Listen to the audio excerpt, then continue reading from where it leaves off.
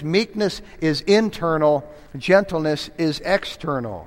And together what they do is they control our thoughts and our actions, and we become Christians who are meek or who are gentle. And if somebody comes along and they offend us, the natural reaction is to light into them, to tell them off, to get even, to retaliate. But the Christian nature is to be meek. It's to let it ride, it's to let it go, and to react in a Christ-like manner, and to trust God with those offenses and those things that go wrong, and those knives in the back, and all that, knowing God is sovereign. He wastes no experiences. He knew it was coming, and we say all things work together for good to them that love God, and we remain meek.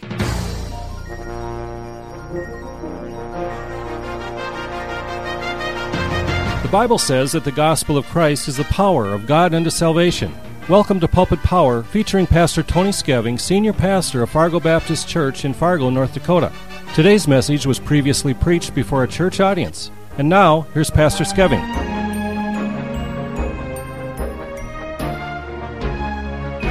Let's take our Bibles and turn to Matthew chapter 5, if you would. Matthew chapter 5. There's 3 chapters here in a row, 5, 6, and 7, where we have the Sermon on the Mount. It's a famous sermon by Jesus Christ. And within it, you find what is the Beatitudes. The blessed are these, or the blessed are those. There's 9 in all, and they start in verse 3 and go down through verse 11. We're not going to look at all of them, but we are going to look at one of them, and it's found in verse number 5. So let's start at the beginning and lead up to that. And seeing the multitudes, he, that is Christ, went up into a mountain, and when he was set, his disciples came unto him. And he opened his mouth and taught them, saying, Blessed are the poor in spirit, for theirs is the kingdom of heaven. Blessed are they that mourn, for they shall be comforted. Blessed are the meek, for they shall inherit the earth. Just 10 words. But a lot within that verse 5 there. Blessed are the meek, for they shall inherit the earth. We're going to be talking about the blessed meek. The blessed meek. Let's pray before we begin. Father, we thank you now for your word, and we thank you for the golden nuggets that we can mine from it. And help us to dig now these truths out of it today. And we pray that most of all, we would apply what we hear, and we would change in this very area that we are talking about with your help and by your grace. We pray now and ask all these things in Jesus' precious name. Amen. This week, in fact, on Thursday, part of the tour in the Holy Land that will be taken in over there in the Middle East involves going to Old Capernaum and Golan, and what's called the Mount of the Beatitudes. In fact, within a few days, we'll be right on the very hillside. It's a grassy hillside, if you can picture it in your mind, where this crowd assembled to hear Christ. But it sounds like from verse 1, he went aside with the apostles. It says, And seeing the multitudes, he went up into a mountain, and when he was set, his disciples came unto him. It's on the northern tip of the Sea of Galilee, and it's near, like I said, Capernaum, Bethsaida. And Christ here is focusing on his disciples, and he's trying to teach them and prepare them for his departure so that they can take these truths and take them to the world. He gives them some especially important instruction here in the Sermon on the Mount. And in these verses here, we find the word blessed, meaning happy. In verse 3, he says, Blessed are the poor in spirit, for theirs is the kingdom of heaven. Now, what does he mean by that? The poor in spirit sounds like somebody who's bummed out and gloomy and has the blues and is depressed, but it doesn't mean that at all. That's not what he's saying. That actually means in verse 3, Blessed are the poor in spirit. The word poor means beggarly for. Beggarly for. And that which is spiritual. And what he's saying is, Blessed are those who are like hungering and thirsting after God and truth and spiritual matters. They're not filling their cup with the junk of the world, the tabloids and the talking heads and what Hollywood has to offer, but what this book has to offer. Blessed are those, he says, who are poor in spirit, or beggarly for the spiritual. And then he says in verse 4, Blessed are they that mourn, for they shall be comforted. Now, this isn't talking about somebody who's down and sad, but somebody who's actually sorrowing for sin. Blessed are they that are mourning after their own sin. Or blessed are those who are mourning after the sin of our society. It's the word pletheo, and it means those who actually care for what's going on in this land and going on in this world, and how society is going downhill all the time. And so we see that in those first two. He has a great truth to teach in each. Well, in verse number 5, he comes along and he says, "Blessed are the meek, for they shall inherit the earth." Again, just 10 words. But from this passage here, we can learn what meekness is, and we can also learn how to become meek. Now, again, the word blessed in the Greek means happy, and it's talking about an unadulterated happiness. Undiluted, pure happiness, perfect happiness, lasting happiness. And in the Beatitudes, we find in these 9 statements where Christ is saying over and over again, happy is this person, happy is that person. And He's given us the ways to happiness, and so it behooves us to pay attention, because who doesn't want to be happy? You know, if you ask the average person out there in this town and in this area, what is it that you want? They might say, oh, I want this or I want that. But really what they're saying is, I want to be happy.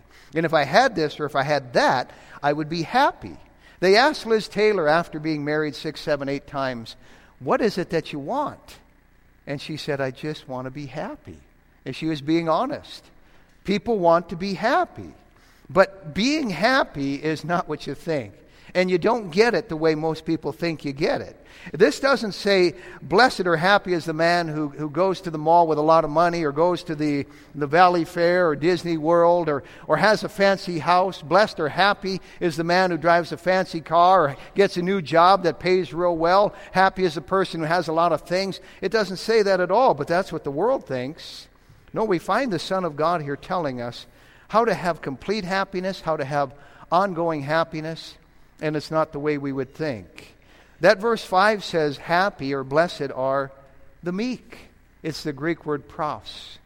And it means basically mild, humble. Happy are those who are mild, who are humble. Actually, what he's saying is those who have a right attitude about themselves.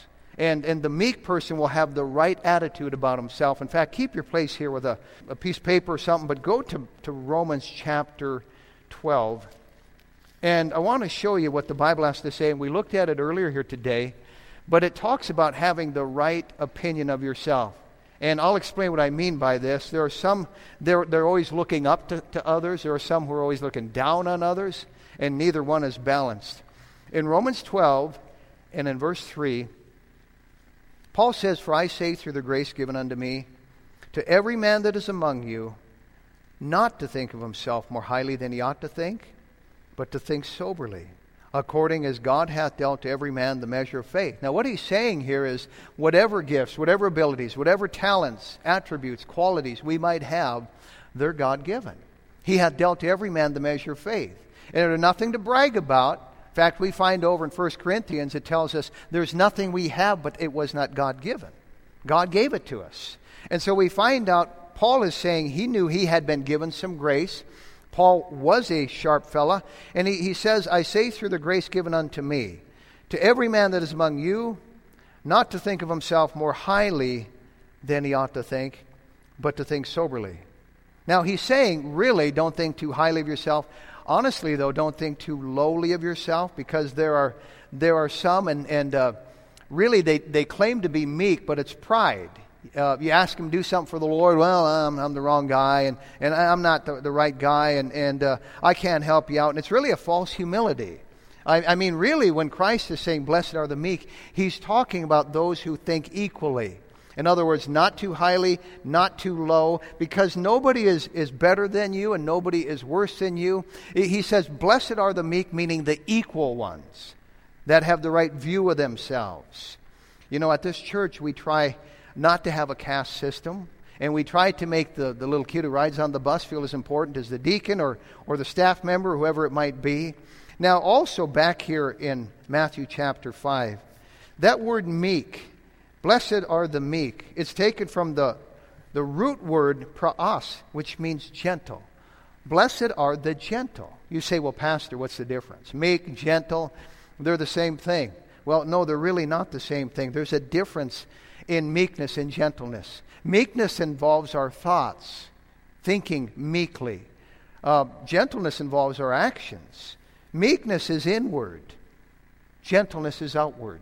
Meekness is our feelings. Gentleness is our actions. Meekness is internal. Gentleness is external. And together what they do is they control our thoughts and our actions, and we become Christians who are meek or who are gentle. And if somebody comes along and they offend us, the natural reaction is to light into them, to tell them off, to get even, to retaliate.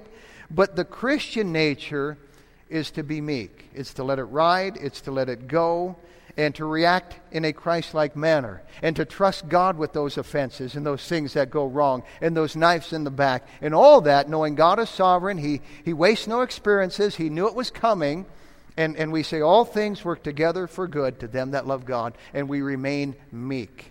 You know, I think of the young man Joseph back there in the Old Testament. His brothers did him dirty. I mean, imagine your siblings selling you into slavery, and then you ending up in a dungeon and being falsely accused. I mean, when the shoe was on the other foot eventually, and the knife was to their throat, and they're sweating bullets and going, Dad's dead now. Gulp, you know, Joseph's going to come after us. Joseph didn't retaliate, did he? He said, no, he said, you meant it for evil, but God meant it for good. He was meek about the thing. He practiced a Christian quality there. You know, human nature says if someone did me dirty, I'm going to get them. But a Christ-like nature says, I accept it. I will be meek about this. Honestly, it could have been the other way around. Who can say they've never offended somebody else? There was a preacher years ago who was walking through a dark forest in the UK, and he was mugged by some robbers at night. They took everything he had. Afterwards, he recorded in his diary, and he said, well, I got robbed tonight. He said, but I have some things to thank God for. First of all, they roughed me up, but they didn't hurt me. He said, secondly, they took everything that I had, but it wasn't much. And he said, thirdly, I'm thankful that I was the one who got robbed and not me doing the robbing. You know, it could have been the other way around. He found the silver lining in it. He remained meek. You know, sometimes I'll have two church members come in to the office or the counseling room, and I'll feel like I'm playing referee. And you heard Brother Wagenshoots mention that the other night, and I thought, yep. In the ministry, quite often you feel like you're breaking up fights a lot. You know, if one just decided to be Christ-like, they would say, if I'm going to be meek, I'll just let it go. I'll just forbear. You find that word forbear or forbearance quite a bit in the Bible. And the best definition of it really is to picture a yield sign. A yield sign. What does it mean to forbear? What does it mean to yield? If you yield to somebody, you just kind of let them go by, and then you take your turn. Same thing with forbearance. When we forbear, it's basically saying, okay, I'm going to stay meek. Now, we don't feel like doing that, quite honestly. So how do we deal with our feelings? Well, look in Colossians chapter 3, if you would. I've heard people make this statement, you have too, that, well, it's not right to do it if you don't feel like it. And that sounds good. But let me just mention a verse to you you're familiar with. Jesus Christ made this statement in the Gospels. He said, where your treasure is, there will your heart be also. Now, what did he mean by that? He said, whatever you go forward doing, your heart is going to follow. You know, I know some spouses who have practiced forbearance for years toward their spouse, and they love their spouse. I know others who have not, and they don't love their spouse. It's not a matter of the feeling. You might not feel like being nice. You might not feel like forgiving, but where your treasure is, there will your heart be. If you decide I'm going to do it because the Bible says to do it, because it's Christ-like, the feeling will follow. I promise you that. Now notice in Colossians 3 what it has to say about this whole feeling business. In verse 12, it says, put on therefore as the elect of God, holy and beloved bowels of mercies, kindness, humbleness of mind, meekness, there's our word, long-suffering, forbearing one another and forgiving one another. And if any man have a quarrel against any, even as Christ forgave you, so also do ye. And above all these things, put on charity, which is love, which is the bond of perfectness, and let the peace of God rule in your hearts, to the which also you are called in one body, and be ye thankful. Now it says a whole bunch of things there. This really is a passage that's a whole sermon within itself. But you find that it keeps mentioning to put on this and to put on that. You say, well, is it saying to have a put on? No, I'm not saying that. But it's talking about like you get dressed in the morning and you put on a shirt and you put on a tie and you put on a jacket, you put on your shoes, you put on whatever. It's saying to put on these things, meaning every morning you say, this is what Christ would be like. He would be meek. He would be kind. He would be gentle. And God, help me today by your grace, because you live inside of me and you give me the wherewithal to do it, to put on this thing called meekness. I am going to react in a Christ-like manner today no matter what happens. I am not going to retaliate. I'm going to put on meekness. I'm going to put on gentleness. I'm going to forbear. I'm not going to be bitter. I'm not going to get even. I'm not going to retaliate. God says vengeance is mine, and I'm just going to leave that to Him. I'm going to trust God and leave it up to Him. I know a fella, he was a friend of mine, we went to Bible college together, who was shot in the head, point blank, twice, and lived. But I'm telling you, he had to go through some therapy and some other things afterwards, and all I could imagine is, how you would feel bitter toward a guy who would do that to you. But as far as I know, he bears no animosity toward that man. He has decided to practice this thing called meekness. Notice in Colossians 3, in verse number 10, it says, and you have put on the new man, which is renewed in knowledge after the image of Him that created him. Now who's that? Who created you? The Lord. And so we're really acting like the Lord in His image when we're meek. Verse 14 again, and above all these things put on charity, which is the bond of completeness or perfectness. Like you'd put on, endoo is the Greek word there, like you'd put on a suit. Even if you don't feel like being meek, even if you don't feel like being gentle, you practice that with your spouse. You practice that with another Christian. And God will provide the feeling if you have to have it. Be gentle even if you don't feel like it, and you'll feel like it. Be kind even if you don't feel like it, and eventually you'll feel like it. Behave even if you don't feel like it, and eventually you'll feel like it. That's meekness. Look in 1 Corinthians, just some pages back here. You say, can this be done? Well, let me just mention in 1 Corinthians 9, Paul talks about even the struggles he had. In fact, you might think Paul was above all the ruckus and all that, the scrapes, but he was in the middle of that just as much as we are. And he had to really work at this thing called temperance, moderation, and ruling his spirit. And in verse 27, the very last verse of chapter 9 here in 1 Corinthians, Paul says, but I keep under my body and bring it into subjection, lest that by any means, when I preach to others, I myself should be a castaway. Meaning a bad testimony or inconsistent. Have you ever blew your stack and afterwards thought, boy, I blew my testimony there? Paul talks about that. He talks about controlling it. And with God's help we can. The devil doesn't want us to know that, but greater is He that liveth in you than he that is in the world. And we can practice meekness. Now, this thing of meekness really wasn't a virtue to the ancients. The Plato's and the Socrates and Aristotle's and that bunch thought it was really weak to be meek. And it was a quality you didn't want to have. They mocked anyone who was weak. Look back in Numbers chapter 12 where we were last time, and we talked about Moses and used him as an example. And let me point out something to you about the mindset of people back in those days. You ever wonder why Moses was continually being challenged? I mean, if it wasn't Korah, it was guys like Dathan and Abiram and the 250 princes and even his own sister Miriam, brother Aaron, and they were always taking pot shots at Moses here. And the reason for that is, well, he was meek. And even at that time, these folks had come out of the Egyptian culture. Never forget that. And within the mindset of the Egyptians, if you were meek, you were a wimp. And so all these people are coming after Moses because that's what they thought. They had a worldly mindset, and Moses was taking it. Notice here in Numbers chapter 12 and in verse number 1, it says, and Miriam and Aaron spake against Moses because of the Ethiopian woman whom he had married. For he had married an Ethiopian woman, And they said, Hath the Lord indeed spoken only by Moses? Hath he not spoken also by us? And the Lord heard it. Now the man Moses was very meek, above all the men which were upon the face of the earth. You know what that means? That word very there means diligently meek. He worked at being meek. And the word meek there means gentle. We find out that Moses wasn't just a meek man. He was the most meek man on the earth. And all these people kept coming after him and challenging him because they mistook that meekness for weakness. And I'm not saying Moses never lost it. We know better, don't we? He hit the rock when he was supposed to speak. I mean, you would as well. I mean, you got 3 million of people coming after you all the time, and it gets to him here.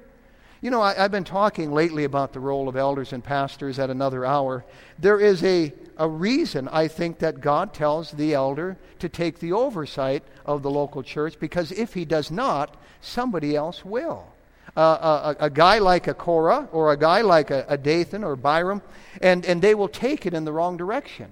It's not a matter of some power trip, but the bottom line is, if he does not take the oversight, if Moses did not take the oversight here, the wrong person would have. But the world perceives meekness as weakness, but Jesus Christ took it and he flipped it upside down, and he taught something totally different when he said, Blessed are the meek.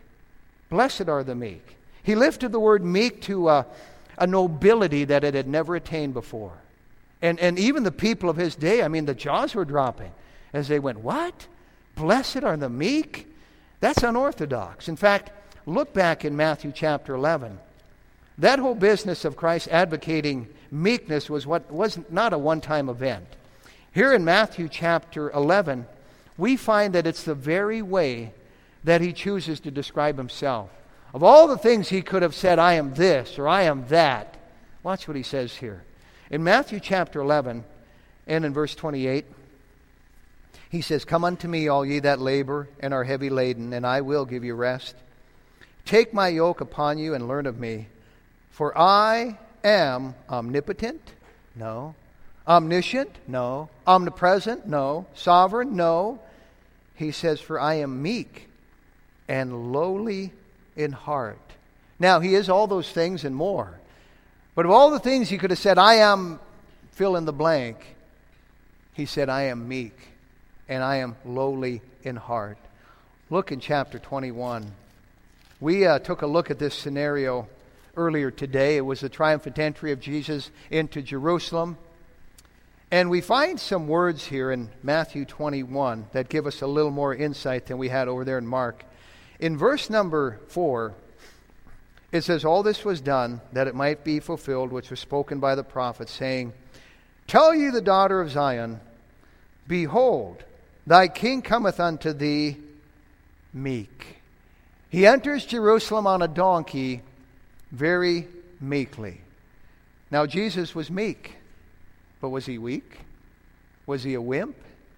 No, I think as I study the Bible, I find out he's a rugged man, a strong man, a man's man, a man who can take a cord or a scourge and drive out the money changers when they're defiling the temple and say, my house is to be a house of prayer, you've made it a den of thieves. And they scatter. They scatter. Now, you and I need to be careful about the extreme, because sometimes we blow our stack and we go, well, Jesus did it. No, what Christ did was righteous indignation. What we do is we blow our stack. Let's just be honest, okay? We whack out. But meekness is not asserting our own rights. Not at all. It's living for God's glory. Look, if you would, in Ephesians chapter 4. Let's look at a few more verses quickly here and then make an application in the time we have left. We find some real powerful words here, ones the devil hates, in Ephesians 4 and in verses 1 through 3. Paul says, I therefore, the prisoner of the Lord, beseech you that you walk worthy of the vocation wherewith ye are called, with all lowliness and meekness, with long-suffering, forbearing, there's that word, yielding one to another in love, and endeavoring to keep the unity of the Spirit in the bond of peace. If there is one thing we need to work on as a local church, That word endeavoring means striving, really working at it. And what it's saying is endeavoring to keep unity in the church here. And keep us on the same page and pulling on the same end of the rope. Because if we don't, the devil can divide and conquer. And we'll find ourselves powerless, souls not being saved, because there's these skirmishes going on within the local church. Notice again verse 3, endeavoring to keep the unity of the Spirit in the bond of peace. It means evidently we're going to have to work at it, folks. And that's going to require meekness. We can get on each other's nerves. And maybe there's somebody sitting in this room right now that you're on the outs with, that you don't really care for. They rub you the wrong way. Let me just say, why don't we get along? Honestly, as a pastor, I don't want to go around with a fire hat and an extinguisher, putting out fires all the time, saying, okay, let's stop that. Let's decide we're going to be meek, and let's just cut the thing off by the roots and say, Jesus was meek and lowly. He tells us now to be meek, and we, by God's grace, can be. Look in Titus chapter 3, if you would. You know that meekness means basically not self-willed. You show me a Christian who's continually in the middle of problems. You show me a high-maintenance church member, and they're out there. I will show you somebody who is self-willed. Self-willed. Not practicing meekness. They cannot be helped. In Titus chapter 3 and in verse number 1, it says, put them in mind to be subject to principalities and powers, to obey magistrates, to be ready to every good work, to speak evil of no man, to be no brawlers, but gentle, showing all meekness unto all men. There it is. It's a command. Showing meekness. Look back a few pages to Galatians 5. This is just something I'm going to interject here, kind of an afterthought. But in Galatians 5, we find the famous, what we call the famous fruit of the Spirit. They're not fruits, and though we look at them as individual things, but it's a package. It's attributes Christian people ought to have if they're filled with the Spirit. Now, it mentions the works of the flesh, which we don't want to have.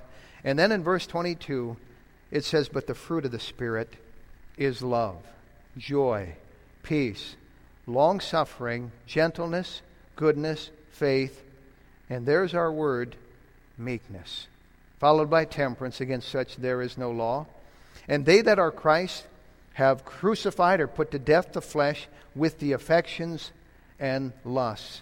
We find the word meekness found within the fruit of the Spirit. You know, this meekness in self comes about really, part of it at least, is when we're secure in who we are. We can live meekly. And we're thinking equally. Blessed are the meek who think equally. Not really worshiping anyone. Not really condescending, looking down on anyone. We don't think too highly or too lowly, but we think equally. They are blessed. They are blessed. And we are secure in who we are. You know that the sweetest music doesn't come from a big ostrich, does it? Or a vulture. Or an eagle. You know, all the big dogs, we go, oh boy, they're the big birds. No. The little wren or the little lark or the little canary give out the sweetest music, don't they? They can be themselves. They're fine with who they are. Somebody so well said the sweetest music comes from Christians who are small in their own estimation before the Lord. We are just fine with that. The greatest estimation of Christian growth, I think, one of the greatest estimations of whether we're growing or not, is whether we are becoming more meek, more gentle, more kind all the time. I remember the story of one preacher, and he was getting up there in years, and he had learned the hard way, and he had been kind of rough and abrasive, and he said, you know, at this point on, I want to just be meek and eventually grow old and just creep into heaven unnoticed. I've never forgotten that. Just live meekly and creep into heaven unnoticed. Now, there are some French benefits back in the Psalms, if you want to turn there. We looked at one or two before, but just by way of refresher. In Psalm 25, we find really an incentive to be meek. It's worth it because there are some blessings that come along with it.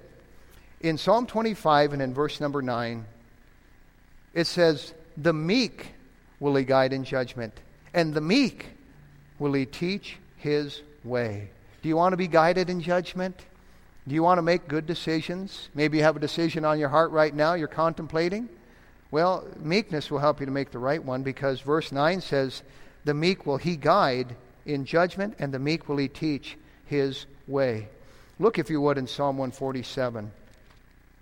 Psalm 147 gives us another fringe benefit of saying, by God's grace, I am going to live a meek life, have a meek existence while I'm on this earth.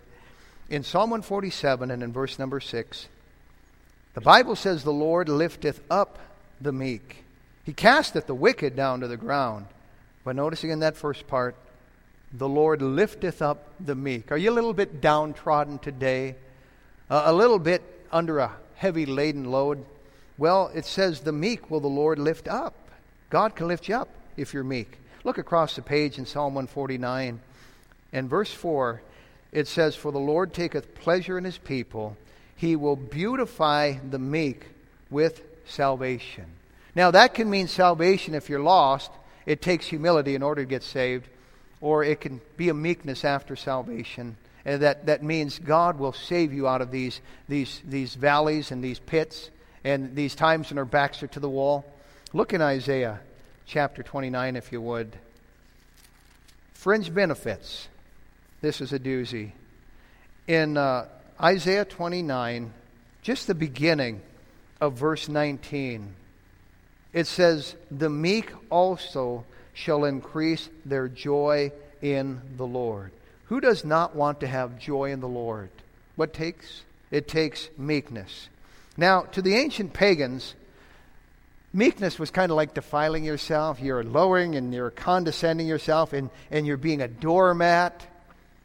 To Christian people, though, it's especially different. And by the way, there's so many things we could look at. Ladies, 1 Peter 3 talks about you having a meek and a quiet spirit. It's something for gals to work on. It's something to train our young ladies in. But listen, great Christians are meek Christians. The Apostle Paul in 2 Corinthians chapter 10, we won't turn there, but he was talking about how he could have been assertive. I mean, he was an apostle.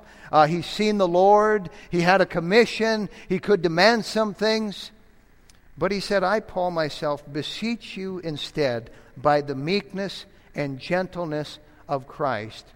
Get along, basically. He said, I beseech you by the meekness and gentleness of Christ. The meek will gently submit to God. They'll submit to His Spirit. They'll submit to His Word. They'll even submit to His chastisement, His rod, with a good attitude. The meek, by the way, would rather forgive 20 offenses than revenge one. Why? Because that's what Christ would do. That is what meekness is. The Bible said, happy are the meek. And they have this undisturbed enjoyment in life, secure in the relationship they have with the Lord. And that meekness produces a peace. A peace.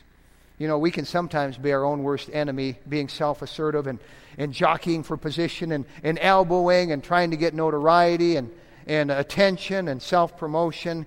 And what Jesus Christ said went totally against the grain. He said, that's the world's way.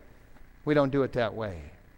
The Jewish people were always in a scrape. You have to know something about the Israelites. They were always fighting and feuding and fussing. And the Romans took them over in 63 BC. Before that, you find the Maccabean revolt taking place against Antiochus Epiphanes. Before that, it was the Medo-Persians, or it was the Greeks, or it was Babylon, the Assyrians. They always had somebody, the Philistines, there was always somebody that they were fighting against, or somebody they were under, and they despised the thought of being under somebody. In fact, they lived in denial. They lived in denial. Jesus said, you shall know the truth, and the truth shall make you free. And they said, we're not in bondage. Really? Really? You are in bondage. You've always been in bondage. They absolutely hated that bondage. I was over in Rome a few years ago and learned something I didn't know about the Roman Colosseum. I had read a lot about it, but I never knew that it was built with Jewish slaves. Did you know that? It was built, in fact, I thought it was around the time of Christ, but it was built about 40 years after the time of Christ, about 70 AD. What happened in 70 AD? Well, Titus, the Roman general, came to Jerusalem and finally destroyed the place and took back a lot of the booty and built that Colosseum with Jewish money and Jewish slaves. By the way, it's amazing. The skill of the Jewish people was absolutely amazing. But Titus massacred over 1 million people, historians tell us, at the time when he came and destroyed Israel there. And there were some that fled, and sometime this week or later, those going to the Holy Land are going to be able to visit Masada. It's this high plateau that the Jewish people fled to. It was like a summer palace of Herod, and they overcame the guards and threw them over the cliff and took that place over. And it took the Roman general Flavius Silva, I think it was 3 years, to finally build a ramp up there with Jewish slaves and come over the top. But to his amazement, there was no Jews alive there. They had committed suicide the night before. But I mean, that was their mentality. We will fight to the death. And the whole thought for the Jews of being meek was foreign. Absolutely foreign. That's the reason they eventually hated Christ. They thought he'd be a deliverer and a Messiah and somebody who could overthrow the tyranny of Rome. And when he didn't, they hated him. They said, crucify him. He refused to fight. You know, even on trial when they slapped him, I was reading this earlier in John chapter 18. In verse 23, Jesus answered, if I have spoken evil, bear witness of the evil. But if well, why smitest thou me? He didn't go, well, I'll get you for that. He just went, what did I say? There he is being meek again, as a lamb to the slaughter.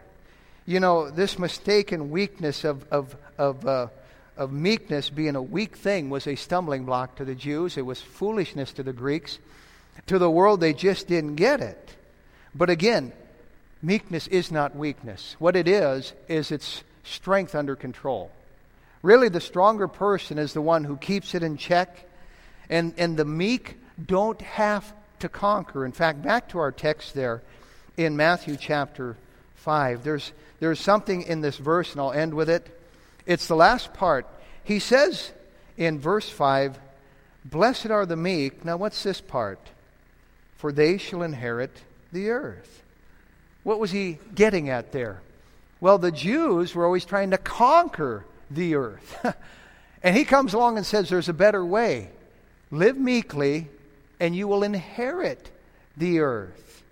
In fact, to the born-again Christian, we read in 1 Corinthians 3 that all things are yours. You're a joint heir with Christ.